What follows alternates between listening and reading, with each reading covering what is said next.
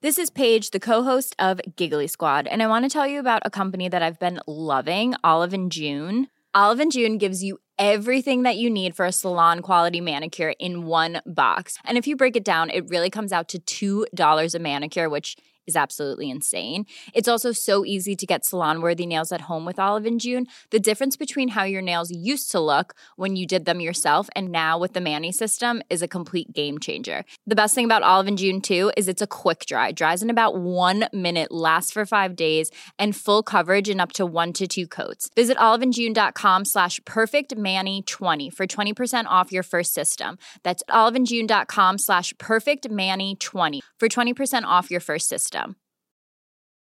Hi, I'm Daniel, founder of Pretty Litter. Did you know cats tend to hide symptoms of sickness and pain? I learned this the hard way after losing my cat, Gingy. So I created Pretty Litter, a health monitoring litter that helps detect early signs of illness by changing colors, saving you money and potentially your cat's life. Pretty Litter is veterinarian developed, and it's the easiest way to keep tabs on your fur baby's health right at home. Go to prettylitter.com and use code ACAST for 20% off your first order and a free cat toy. Terms and conditions apply. See site for details.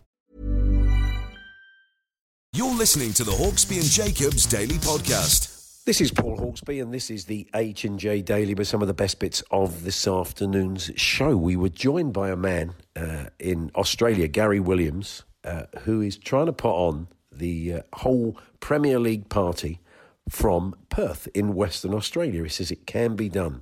The whole kit and caboodle out in Australia to finish the season. It sounds crazy, but he made perfect sense, as you'll discover.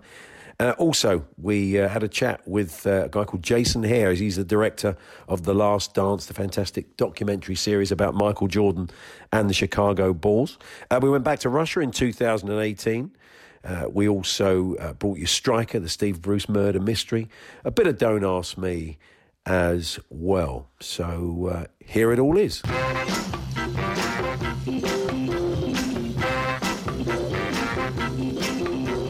Good afternoon, Paul. Good afternoon, everybody. I'll start with a bit of Steve Bruce, actually. There, you mentioned that we'll be running it later, Paul. Striker, of course, proving very popular with dance. And he's been talking, Steve Bruce, about the game Sheffield United when they played Arsenal at Highbury. You remember the game when the Carnu, Sheffield United expected the ball to be thrown back to them. Arsenal's Carnu took it and scored a goal, and the game had to be replayed. But Steve said he wanted to march his players off the pitch and end the game. It was such an injustice, he said. I was so angry, but then this chief of police got involved. It had to be Widdowson.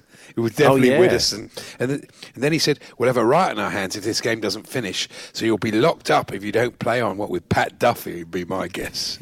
Same cell. Do you think that's where the inspiration came from? Yeah. Who knows? And yes, I was telling you, this is a challenge for the listeners, Paul. I contacted you Saturday night. Fortunately, I was still with us because I was. Why, you dead or something? Well, I could have been if I take it.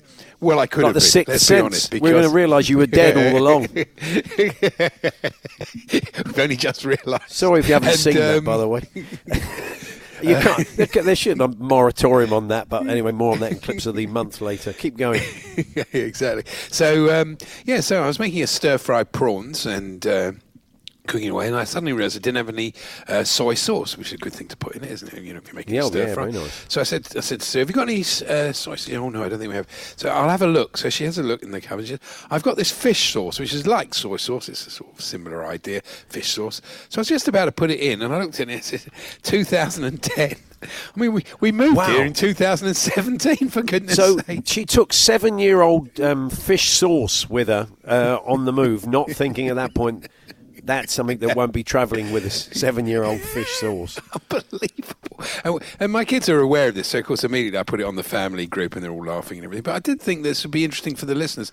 Being stuck at home here in lockdown and everything, have a look in the back of your cupboard. See if you can beat that 2010 fish sauce. Yeah. Pretty impressive. I'll be impressed. Because you're right, Andy, this is in lockdown, people are going to the recesses of the cupboard, aren't they? We've been doing a little bit of that as well. So you'll start finding stuff right at the back, gathering dust. So go and have a good route around the back of the cupboards and see if you can beat Sue's 10-year-old fish sauce that actually moved with her. That's impressive, isn't it?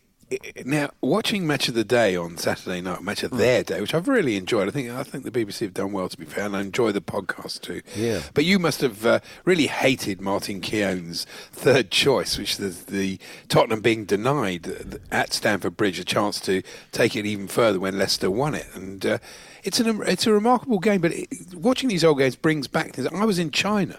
And I remember watching that game, and I set my alarm to get up at 3:45 a.m. to watch the match. And by 4:30, I was back in bed. I mean, it was 2-0 to Tottenham. I was thinking, what am I wasting my time for? Of course, I couldn't sleep. So I just lay there. And in the end, I thought, I'll just watch the end of it. And of course, I was glad I did. But it's funny how old games bring that back to you, where you were and what happened. I was in the States, and I couldn't find anywhere that was showing the game in the middle of the day, sort of somewhere down south. I can't remember where I was now. Somewhere in Texas, I think. And I just basically, you said to me at half-time, I got a message from you saying, it's 2-0, it's all over. And then I started to, I was kind of keeping in touch on my phone. I was using Subway's Wi-Fi. I stood outside the last 5 minutes when our dream died. I was outside the Subway in this little one-horse town. Trying to piggyback off of their coverage, and I managed just to get a couple of minutes in. But yeah, you're right, you do.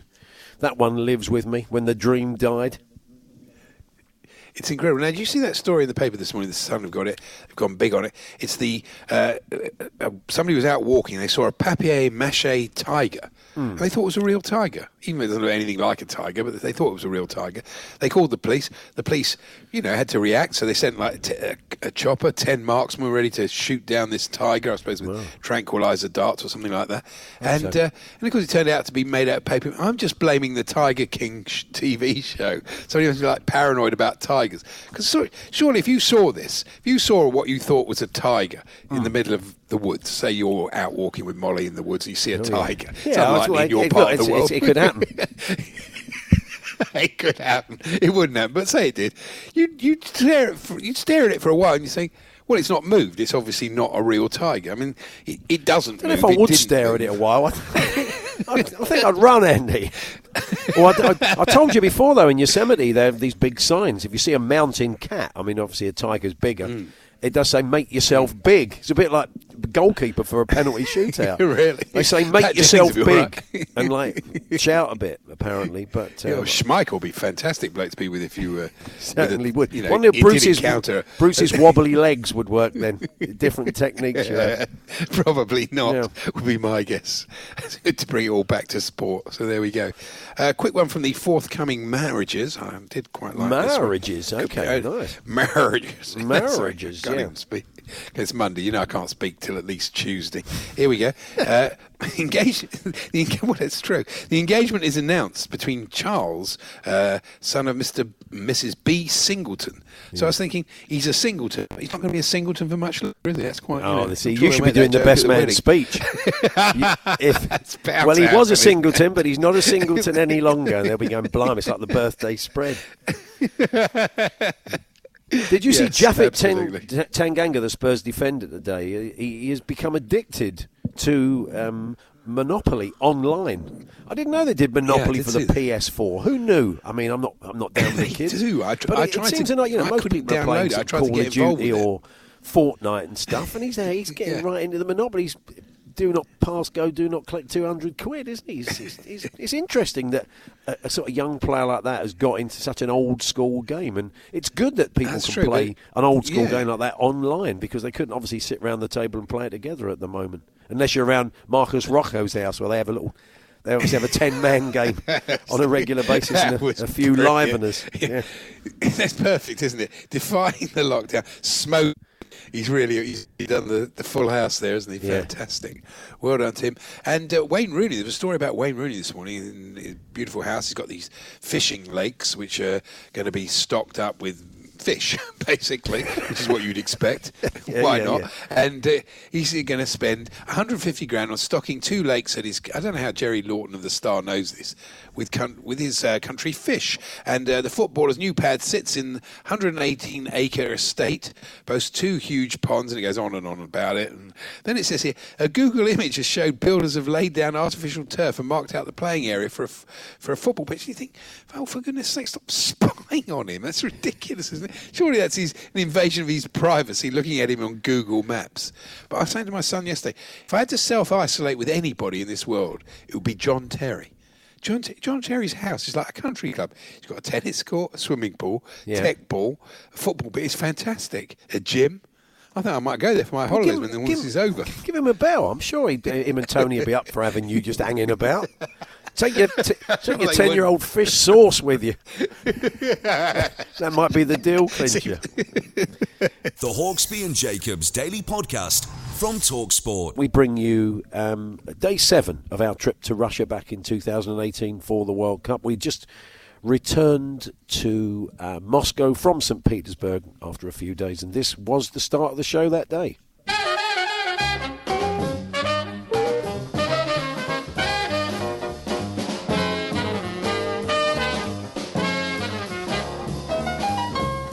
Good morning, everyone. Good morning, Paul. And coming to you live from the hemorrhoid-inducing benches of the John Dunn pub. Yeah, they don't supply cushions. They are fairly hard. Hard? Aren't they? It's all right to say, but after about 3 hours, I just go numb. If you do have the chow fonts, you're in trouble. Chow fonts. Yeah. And, yes, it's been a lot of good fun. We've left St. Petersburg. We're back in Moscow. As you say, we came by train. Mm-hmm. Beautiful bullet train, wasn't it? Absolutely fabulous. It was very nice, wasn't it? Yeah. Very efficient and everything. And the staff, dressed in very smart, light grey suits with red piping, and we think it's a great idea. We've suggested to management to supply TalkSport suits in yellow with black piping. We're all prepared to wear them. Not black with yellow piping. You want yellow suits with black piping. Well, I think we'd stand out more. Yeah, we would. Okay, a nice company uniform. That sounds like a good idea. There was a great moment, though, where yesterday we were sitting in a train, hurtling across the Russian tundra, listening to Fisherman's Blues for clips. Yeah. Honestly, it might be time to reevaluate our lives. I think it might be. It was a little bit weird. That's true. I don't know if you remember that our producer, John Cadigan, is no I do remember him, yeah. He's sitting about a foot from me.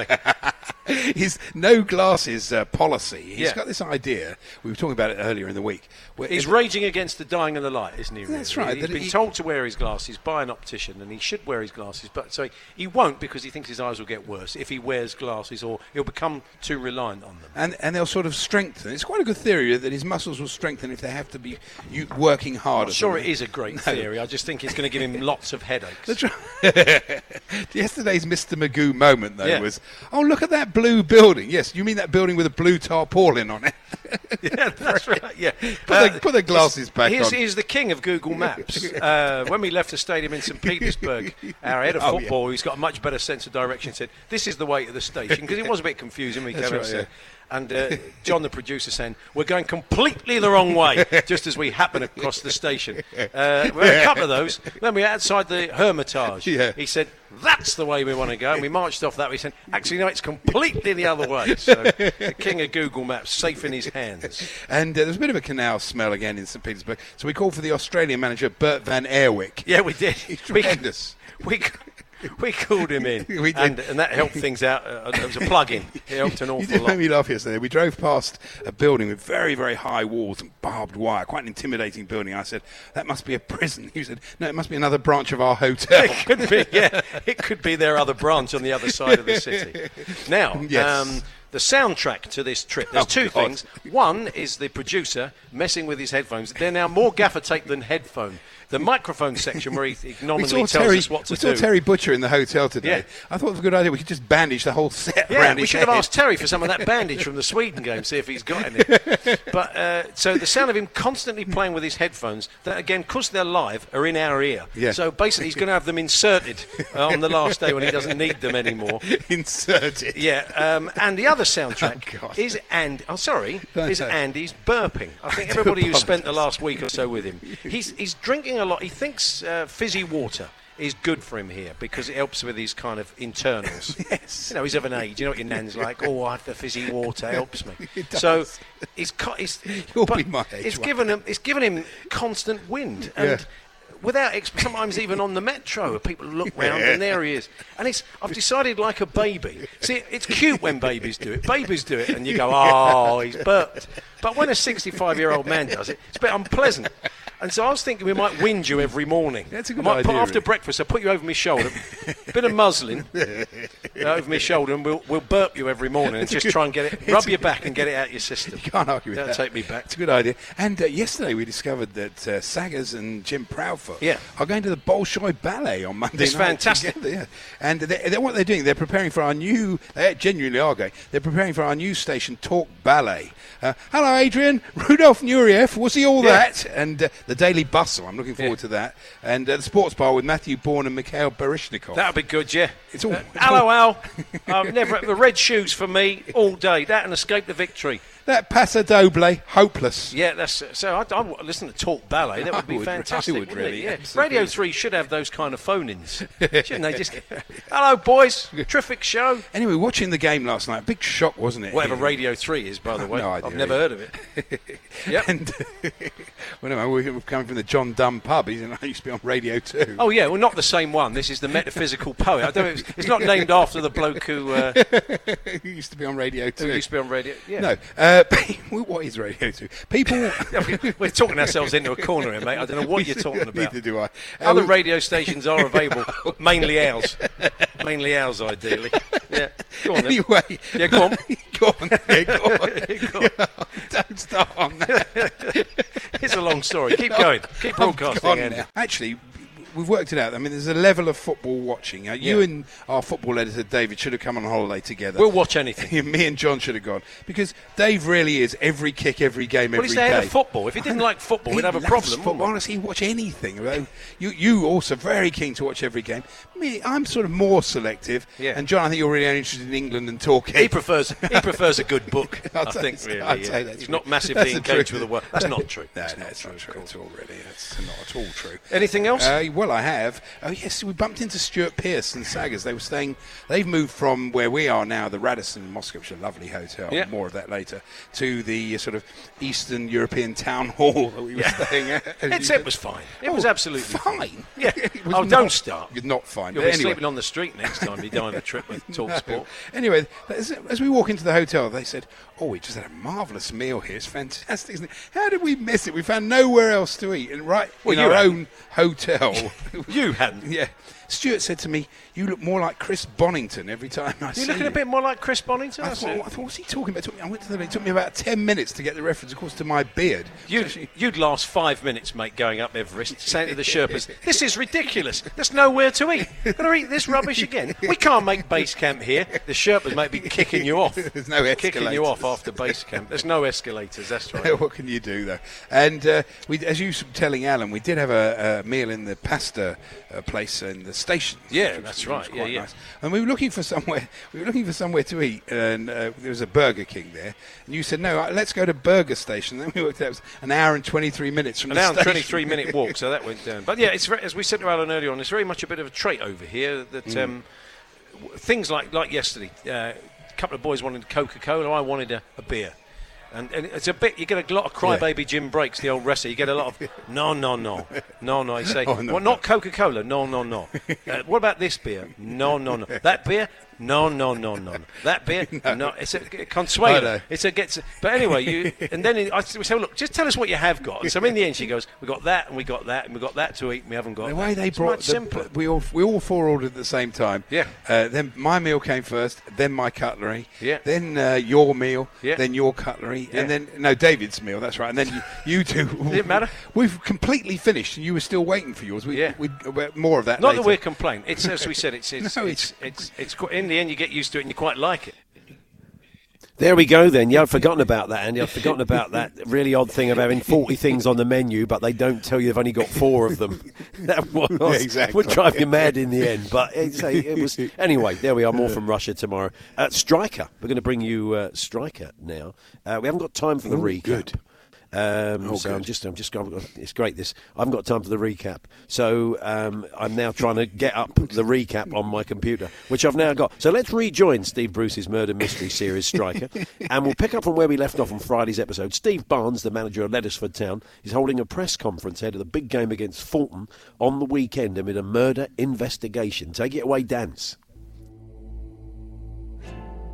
The murder, if it was murder, is a matter for the police. Where are the police? A woman screamed her question, as if their absence from this briefing were in some way reprehensible. "The police are investigating," I said. "I'm sure they'll make a statement when they're ready.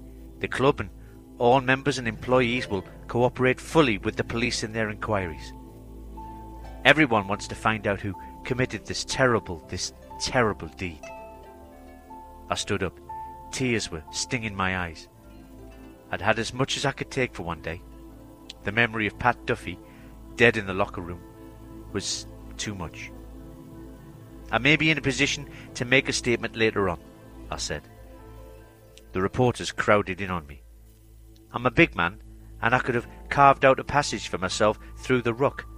However, I was on TV, and the slightest suggestion of roughness on my part would be noted.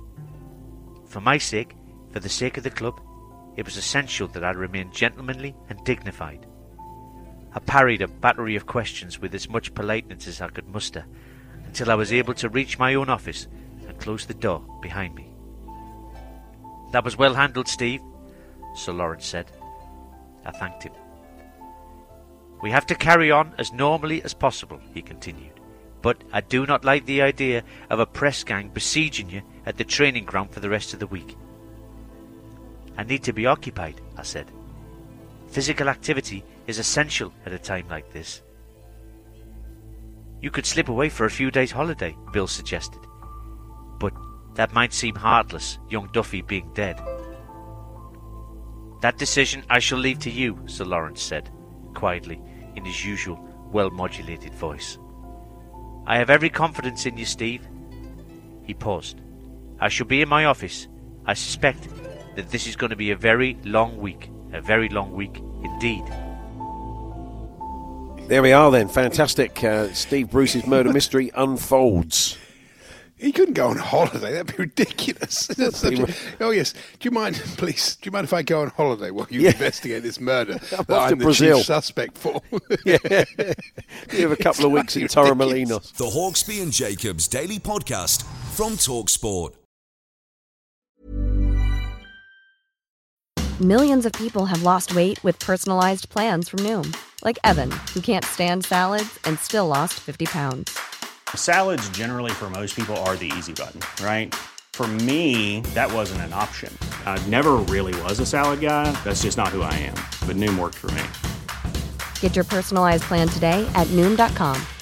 Real Noom user compensated to provide their story. In 4 weeks, the typical Noom user can expect to lose 1 to 2 pounds per week. Individual results may vary. This is Paige, the co-host of Giggly Squad, and I want to tell you about a company that I've been loving, Olive & June. Olive & June gives you everything that you need for a salon-quality manicure in one box. And if you break it down, it really comes out to $2 a manicure, which is absolutely insane. It's also so easy to get salon-worthy nails at home with Olive & June. The difference between how your nails used to look when you did them yourself and now with the Mani system is a complete game changer. The best thing about Olive & June, too, is it's a quick dry. Dries in about 1 minute, lasts for 5 days, and full coverage in up to 1 to 2 coats. Visit oliveandjune.com/perfectmani20 for 20% off your first system. That's oliveandjune.com/perfectmani20 for 20% off your first system. Hey there, it's Michelle Norris. I'm host of a podcast called Your Mama's Kitchen. When I travel, I'm usually looking for a way to find a taste of home when I'm not at home. And one of the things I love to do when I am at home is entertain. And Airbnb allows me to do that. When I was in California recently, I rented a house that had a great kitchen. And when we were sitting around the table, we were all thinking, we're in someone else's house. Someone could be in all of our homes as well. If you have a home, but you're not always at home, you have an Airbnb. Your home might be worth more than you think. Find out how much at airbnb.com/host.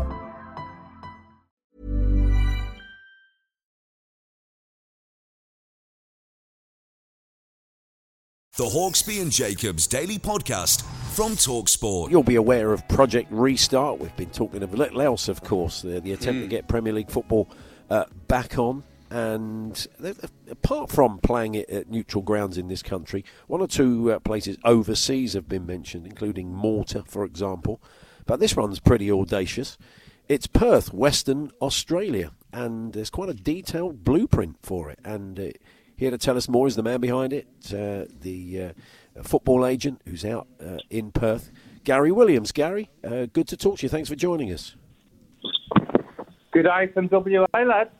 Yes, indeed. Brilliant. Well, look, this is all your idea, isn't it? And I think you've put it to a few Premier League clubs. What's their reaction been? The reaction's been absolutely brilliant, mate. It was an idea that we come about, me and a Brummy mate of mine sitting chatting. He was telling me how good the Villa are going to survive relegation. And then we started discussing about whether the Premier League would go on. And then we thought about this idea. So I've ended up ringing up a few clubs and a few people that I know in the game. And we got a real good report back from it. So the next step was to go to the government here and see if it's a viable proposition to move forward. That was just Friday and Saturday, and then of course it's hit the news all around the world now, and just gone mega. So I've had major meetings with government today, and that's all been positive. Over here you've got the federal government, and you've got the state government. Federal government runs the country, the state runs the Western Australia and Perth. So a federal senator got involved. I had a chat to him. He liked the idea. Put me in touch with the Minister for Sport for West Australia, Mick Murray. He's pushed the idea forward a bit further. And then today, the Federal Minister for Health for Sport has said that he wouldn't oppose it if everybody agreed with the regulations and criteria for health. Now, the situation in Perth at the moment, health-wise, is we've gone 5 days now with no new corona, even though we've upped all the testing, and we've only got 15 active cases over here. And Gary, that does lead to the question. Our own Perry Groves was quite critical of this idea of playing the games overseas, and he made the point that you say you've got a very low infection rate in Perth, and so who made this comment? Sorry. Perry Groves did on one of the shows. Perry Groves was a former Arsenal player. Perry said that he felt it was a bad idea to play the games anywhere abroad because you're basically, we've got a very high rate of infection, sadly, at the moment, and so we're importing our issues to you where you don't really have them. I mean, but you don't think that's an issue with the health minister or the sports minister? No. As I said, the federal health minister for sport, on the radio station that I was on in Melbourne today, said as long as the criteria for health regulations is met, he would not oppose it. That's all about basically getting all the regulations met on the health system. And there's no safer place for the lads to be playing than over here. We've got the stadiums, we've got the hotels, and of course we've got the health record now against this corona. Yeah. Okay. Yeah, what about the time difference, Gary, though? I mean, when would the matches have to kick off, like 7 o'clock in the morning? I mean, that's the problem, isn't it, for the European market? Settle down. We're 7 hours in front of you. If we kick off there at 6 o'clock, 8 o'clock and 10 o'clock on the evening, 10 o'clock on the evening is 3 o'clock on the afternoon for you guys. 10 o'clock is 1, so it'd be 11, 1 and 3. And if we kick off earlier in the afternoon, it could be 9, 11, 1 and 3. So the time difference is absolutely fantastic. We're only 7 hours in Perth, where it's 10 hours over east. Right. How far down the road are you with this, Gary? I mean, realistic. I mean, how realistic an option do you think this is? I mean, what's your next step? So you've spoken to a few clubs, but what's the next step? The next step is I've emailed the Premier. I've been in touch with the Premier League all the way through on this. Remember, this is only Plan B. Mm-hmm. We know that Plan A is to play the neutral games. But I've heard there's a lot of problems with them, and there's a lot of worry about too many fans, like Spurs versus Man U at Villa Park. You'd have loads of fans around there and loads of problems. So we've heard there's loads of... We're putting this on the table as Plan B.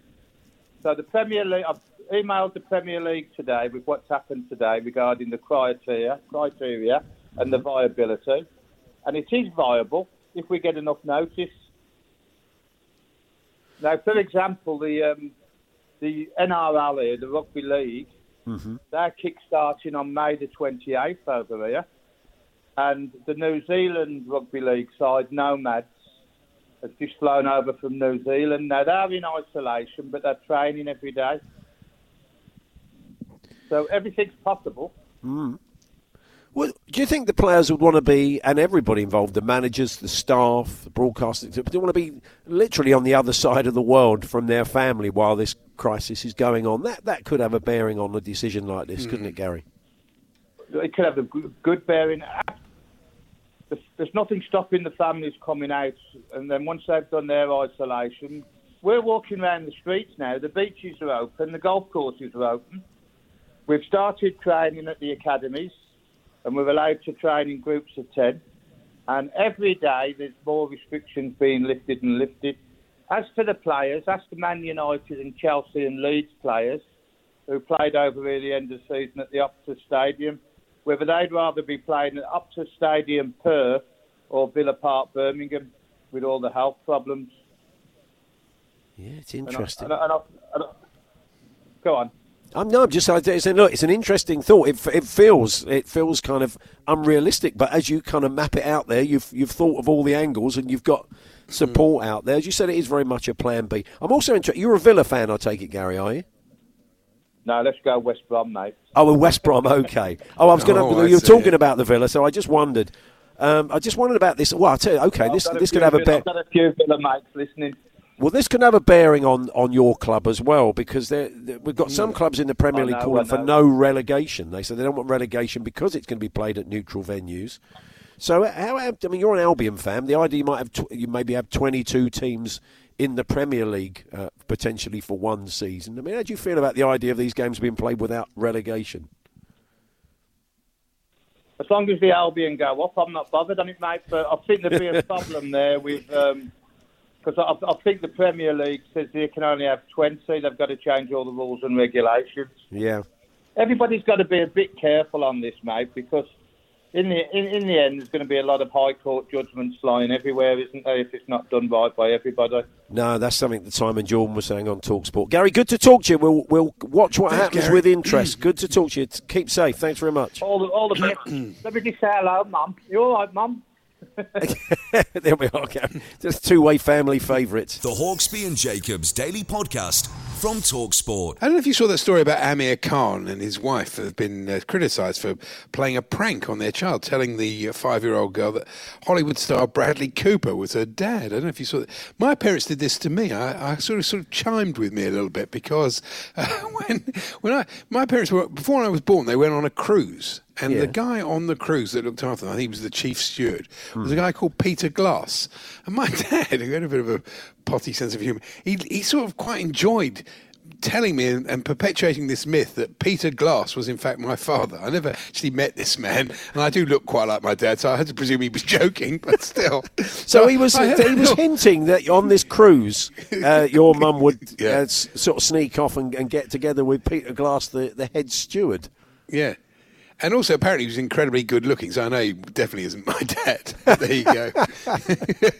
How old were you when you were being told this? I'd say probably 7 or 8, that sort of time. 5 is very young, and they deleted the thing. It did sound like they took it a bit too far, but there you go. And, of course, in the modern way, social media, I think, makes people do this stuff. They think it'll be sort of fun to put on there, and, and suddenly they realise and they put it up there, and they think, no, perhaps not. Perhaps it wasn't a good idea. But there you go. I survived, so hopefully she will too. Yeah. And obviously didn't damage you, Andy, a very well-adjusted individual, as anybody who's listened to you over the years will know. Yeah, I know. And what else have we got here? Oh yes, there's a new plan, and this is actually an interesting point. There's a new plan for selling houses, because you can imagine that it's quite difficult. So they're saying that the idea is that people who are selling their houses will have to wait in the garden and clean before and after viewings in a plan being drawn up for ministers. But you think, Can you imagine that somebody comes around to see your house? You go and stand outside. Meanwhile, they just clean out all your valuables. Well, it'd be a disaster, wouldn't it? I can't see that working at all. But anyway, I suppose. I take it the estate agent will walk around with them when he in a mask and socially distancing. You can't just. Otherwise, it'll be people just turn up in stripy jumpers with masks on. Eye masks. It wouldn't be a swag bags. It wouldn't be a great idea. It's not going to work. I won't go into too much detail here, but a serial flasher has been jailed after walking home from a town centre, Wetherspoons, wearing see-through trousers and no underwear. And I was thinking, where do you buy see-through trousers? Not that I particularly wear them myself, but it's not an item that you can find, is it? I mean, well, I don't know. The only time I ever saw the see-through trousers were on Iggy Pop. He was on a TV show called The White Room, which was a kind of it came after. I think it was the same people that put The Tube together. It was like a music show. It was a good show. Yeah, and sure. Iggy Pop went on one night and was wearing basically plastic trousers, like see-through, like a plastic bags, but made of obviously that sort of a heavy-duty plastic bag. And they were a pair of jeans made so completely see-through, no undercrackers on. And I just had the image of him. They had to shoot it from various different angles so it wasn't too revealing, even though it was post-Watershed. But there's these couple of girls, I think they filmed up in Newcastle. There's a few girls at the front row watching him perform. They don't know where to look. I mean, I'm surprised. So they're not easy to find, the old see-through trousers, so you have to really go out of your way, I would imagine. Anyway, should we bring you the clips of the month? Oh, yeah. Andy, go on then. Yeah. Do you fancy some clips of the month? Yes, all right, definitely do. Go on. Well, we'll do that then. Let's do it.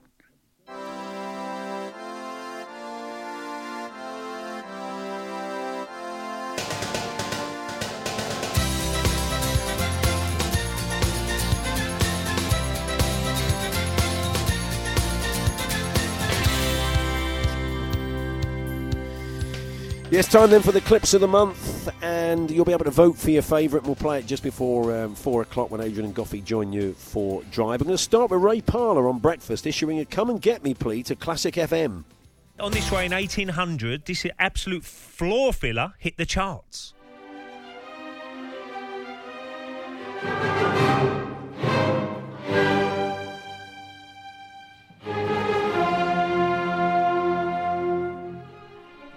Oh, wow, absolute classic. Yes, on this day, 220 years ago, Ludwig van Beethoven put in his first performance of Symphony in C. There we are. Ludwig van Beethoven. Marvellous. Ludwig. Yeah. It's very good. This is a caller now to the Sports Bar with Andy and Jason. John's an Arsenal fan. He's first up. Hello, John. Good evening. John? Jonathan. Hello. Johnny. Hello, John. Hey, John. John. Hello. Yeah, Hello, John. John. Keep talking now, John, because we can hear you. You can hear me now? Yeah. John? But, I mean, we need more than just, can you hear me now? We need more words to fall out your but mouth. no one told me I was coming on. Surely when someone goes, John, you're up next, can you hear us? You go, yeah, I can hear you. Hello, boys. Surely you do that. Well, I wouldn't mind, but my name is James. It's brilliant. I wouldn't Can I mind. just put in just put a word in for their show, their Thursday, the first hour of their show on Thursday night. It's very, very funny. The Sports Bar Pub. So I recommend. I listened to it last week as well. I recommend it. It's excellent. Good stuff. Now, Andy, lockdown gives you a chance to watch films you've never seen before, but have always meant to watch, and that for me. It's Braveheart, Mel Gibson, of course, from 1995. And I've always wanted to. I've never got around to watching it. And I think Goffey mentioned it on Drive during April. And he said it was one of his favourite films. Here he is talking about it, hopefully with no spoilers, so I can still enjoy the film when I watch it. It's a great story. Basically, his father and his brother are killed, obviously fighting the English. He goes away to Europe to be educated. When he comes back, he marries his sweetheart. But then that's where it all starts to go downhill. She's captured, tortured, whatever it is, sends him over the edge. He then wants to fight the English. He hates the English. He gets caught, obviously, when the nobles betray him. Right, he's executed. They basically end up chopping him to bits and putting him everywhere. And then Robert the Bruce, he leads Scotland to victory in the Battle of Bannockburn. Yeah, maybe I'll watch Lethal Weapon instead.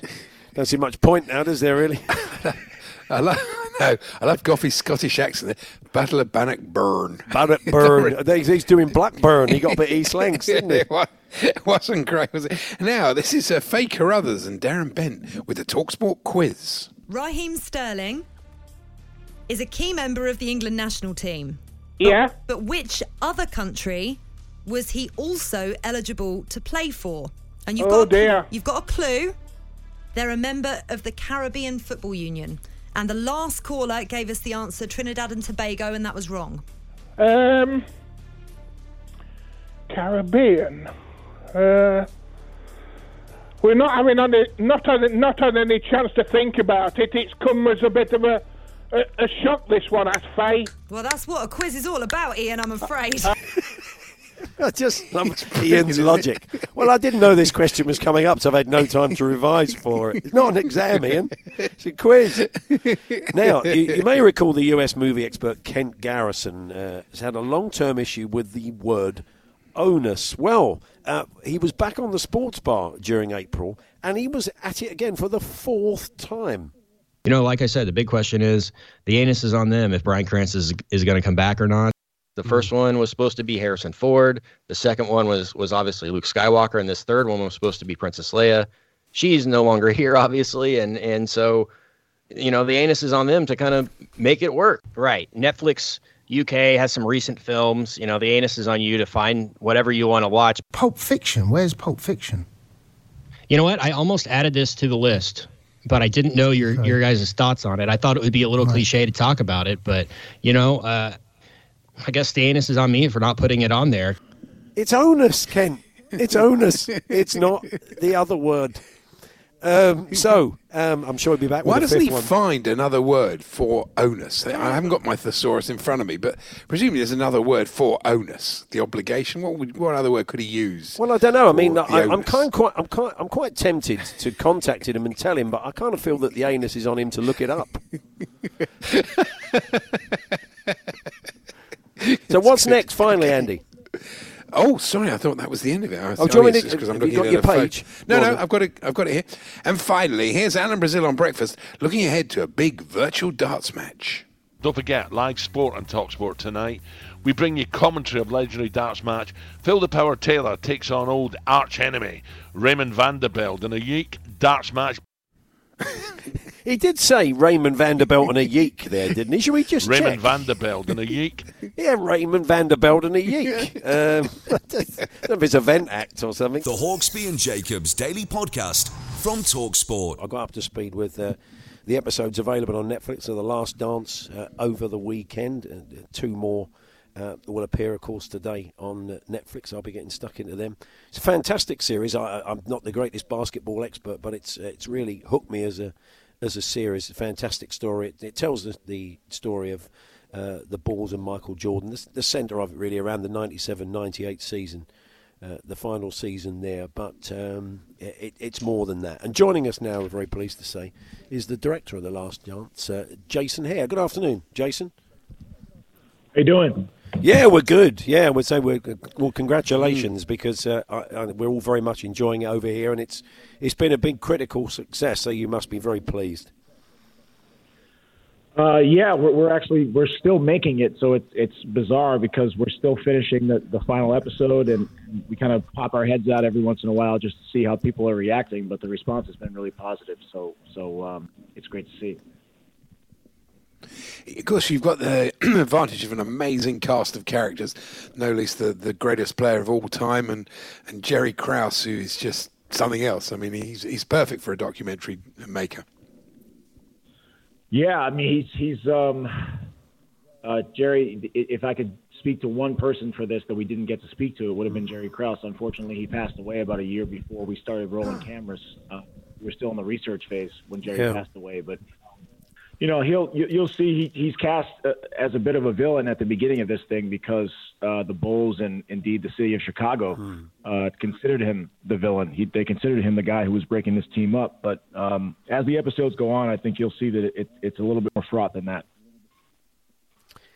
Yeah, for those that haven't seen it yet, it really is that story. That's the kind of, it's all built around this 97-98 season. Although you are kind of going back in time, we're seeing the story coming together of all the main protagonists. But you focus on that season and the decision by Jerry Krause then to effectively break up the team and get rid of the coach, Phil Jackson, the effect that has on the players.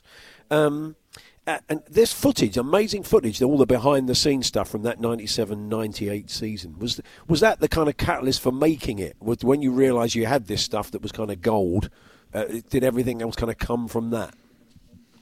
Yeah, that was the impetus for the better part of 20 years.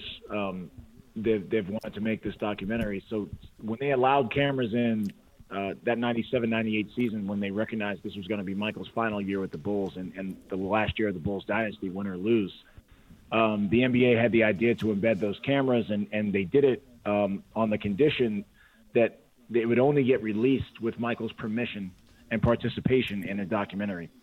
And that was in 1998 when that season ended, and the idea of a 10-hour docu-series for anything, let alone sports, didn't even exist at the time outside of like the Ken Burns world.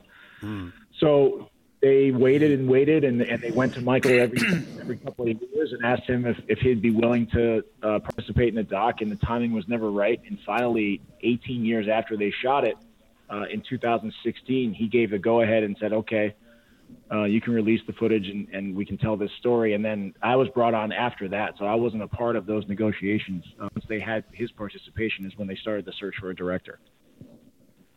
I am a basketball fan, and I loved Jordan when he played, of course. But one of the great things about the documentary is the footage that you have of the team actually playing. I mean, you sometimes when 20 years go by, you forget how great a player was. He was really remarkable. The game where he scored 63 points, was it, in one game, I think, a playoff game or something like that. I mean, he was a special, special talent.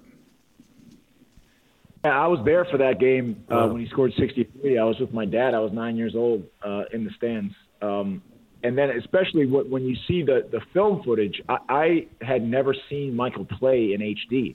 He had always been kind of a blurry, standard definition highlight reel in my mind, even when I was a kid watching him live. Just to see him that vividly now, and that film is shot so well, and our team did such a great job in restoring it. And making it into 4K film, it looks like it was shot yesterday. So, that there was a popular myth out there for a while that was prevalent that, Michael played against plumbers and the NBA wasn't nearly as good back when he played, and that's why he dominated. I think it's plain to see that 1998 was not that long ago in NBA terms, and that competition was just as fierce as it is today, possibly more so. So to see him playing in vivid HD like that was striking to me.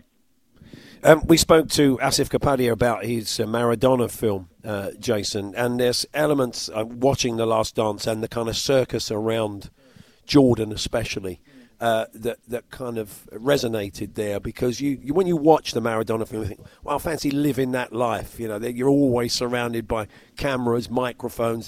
There's always about 20 people surrounding you, barking out questions, and that was that. I mean, Jordan, he's right at the centre of all of that, and it must have been a tough existence sometimes.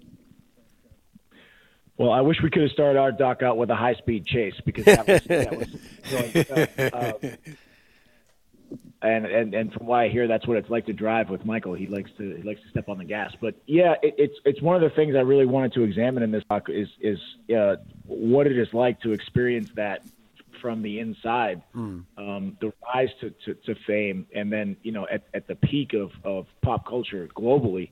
That was episode 5, and then episode 6 is the toll that fame takes, the price of fame.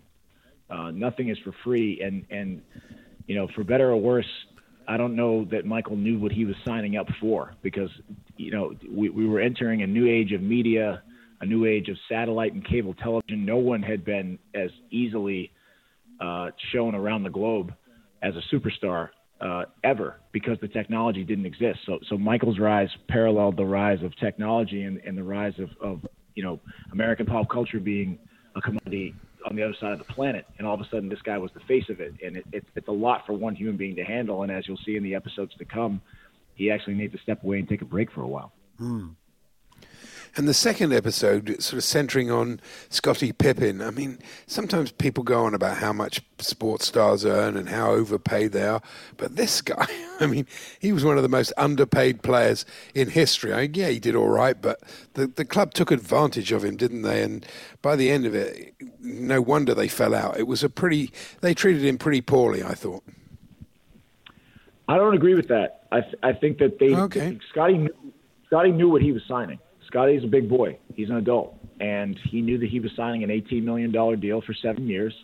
Jerry Reinsdorf, the owner, told him, do not sign this. I wouldn't sign this if I were you. This is not a good contract. But Scottie, and this is, I don't disagree with you to denigrate Scottie, because I have a ton of respect for Scottie, and I really like him as a person and respect him even more in telling his story and getting to know where he's from. But where he is from is the reason why he signed such a conservative deal.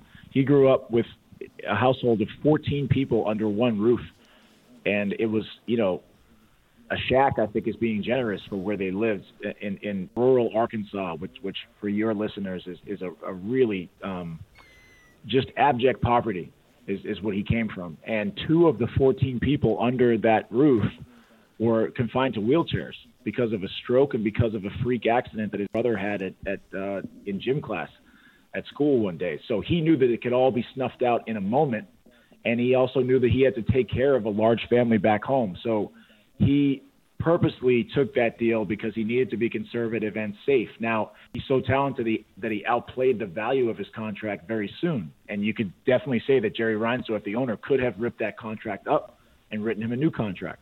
It would have been fair, it would have been generous, but he was not required to do so, and he made it very clear to Scottie, I will not, if you sign this deal, you sign this deal. Michael Jordan was making $4 million a year up until 1996. He was wildly underpaid. Now, the final 2 years of his Bulls contract, he made $30 million and $33 million respectively, and he was making a lot more off the court as well. But Michael signed a $4 million deal, and he knew that that was the case, and he said, I'll never come back and renegotiate, and he never did. He absolutely could have, in 92 or 93, gone back to Jerry Reinsdorf and said, hey, I'm sitting out unless you pay me quadruple this. But he never did, and Scottie handled it differently. Well, we're all very much enjoying it. It's a great watch, Jason, so well done. Good luck with the final bits of editing. It's interesting to hear you're still working on it. That's amazing. So, look, thanks for joining us, we look forward to watching the remaining over here, certainly 6 episodes. All right, guys, be safe. The Hawksbee and Jacobs Daily Podcast from TalkSport. Don't ask me to leave it out. Here we go then. I've got 5 questions for Andy on last week's shows, and he's got to try and give me the answers. We do this every Monday because often, you were telling me you had a chat with some friends on Zoom the other day, didn't you, Andy? So it doesn't really bode well for today's competition. Tell us what happened. They said to me, because everybody goes through and describes their week, and they said, well, Andy, who did you have on the show last week? I went, honestly, I can't remember even one person. That's terrible. I do remember David Morrissey. He was great. And also, David his stuff got a very brilliant review in The Guardian. It did, we were talking about that play, yeah. Okay, well, more on that in a moment. Now, you may have just done yourself a favour. Firstly, on Friday, we spoke to Benny Howell, the Gloucestershire bowler, who has been trying to perfect what delivery in lockdown? The knuckleball. The knuckleball, well done, yeah. Okay, you mentioned David Morrissey, the actor, joined us on Thursday. And, he did a play which got a great review. I read a very good review in the Telegraph as well today. But it's written by which famous playwright? Which famous? Very famous playwright. Well, he said it's brilliant to be doing a piece of work by this brilliant playwright. I can only think of 2 famous playwrights, Shakespeare and Harold Pinter. Okay. It's probably neither of those. There are more playwrights are available. I'd say you're closer with Tom Stoppard. Well Stoppard? Done. Yeah, where did that come from? Google, I'm guessing. No, look, hands free. Okay, yeah. Stewards. There'll be a stewards. I've just seen a flag go up. But anyway, we'll carry on as if that didn't happen. I've only heard of 2 playwrights, but look, there's a third out of nowhere. All right, next. Wednesday, we spoke to Gio Calusi, who is a bowling coach in South Africa. His partner, he taught her how to bat in 21 days. And what's her name? Coco. Oh, blimey. What about you? Yeah, you're making it too easy for me today. Well, I'm not, obviously. I can hear that clanking of the keyboard. That's very harsh as well. Johnny Jackson, the assistant manager of Charlton, joined us as well. And Johnny's been doing fine work for the Children with Cancer charity, singing songs to raise money. And he played us his cover version of which song? Oh, it was it That's Entertainment? It was That's Entertainment, yeah. Look, That's Isolation, he called it. I could see you were hands-free then. Let's Sue's giving you the answers. So, finally, why did we speak to football historian Martin Westby last Monday? Martin yes. Could be 5 out of 5. With an asterisk, obviously. On Thursday. Come on, Martin. Come on, Martin, please. Why did we speak to Martin Westby, the football historian, on Monday? Can you remember? What's he uncovered? It was something to do with Nuneaton Borough. I don't know why I think that. Oh, no. Oh, it's done. Have to hurry you? No, I'm afraid I'll never get it. He discovered the long-lost Sheffield and Hallamshire FA County Cup on eBay. Oh, yeah. I wouldn't have got that if we'd say it till tomorrow. Do you remember he bought it off eBay? Oh, how could I forget? Yeah. There we are then. 4 out of 5 ain't bad. Not bad. Kind of paraphrase. Meatloaf. So, anyway, let's bring you the winner of the Clips of the Month. Rather surprisingly in some ways, although it's not an unfunny clip, of course. It's not the one the way we thought it'd go. But you are the judge and jury on this one. It is Ray Parlour trying out for Classic FM on Breakfast. On this way in 1800, this absolute floor filler hit the charts.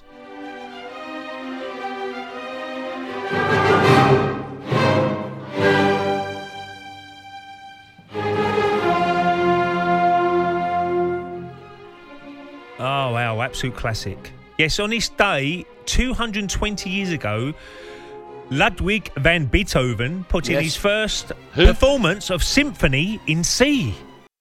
Obviously didn't get played in the Arsenal dressing room. The Hawksby and Jacobs Daily Podcast from TalkSport. Well, there we are. That was this afternoon's show. A bit of a stewards there on Don't Ask Me, but ultimately he didn't get the 5. So we live to fight another day. That's us. We're back tomorrow from 1. Have a fine evening and keep safe. You've been listening to the Hawksby and Jacobs Daily Podcast. Hear the guys every weekday between 1 and 4 p.m. on TalkSport. Hey, it's Paige DeSorbo from Giggly Squad. High quality fashion without the price tag. Say hello to Quince. I'm snagging high-end essentials like cozy cashmere sweaters, sleek leather jackets, fine jewelry, and so much more. With Quince being 50 to 80% less than similar brands.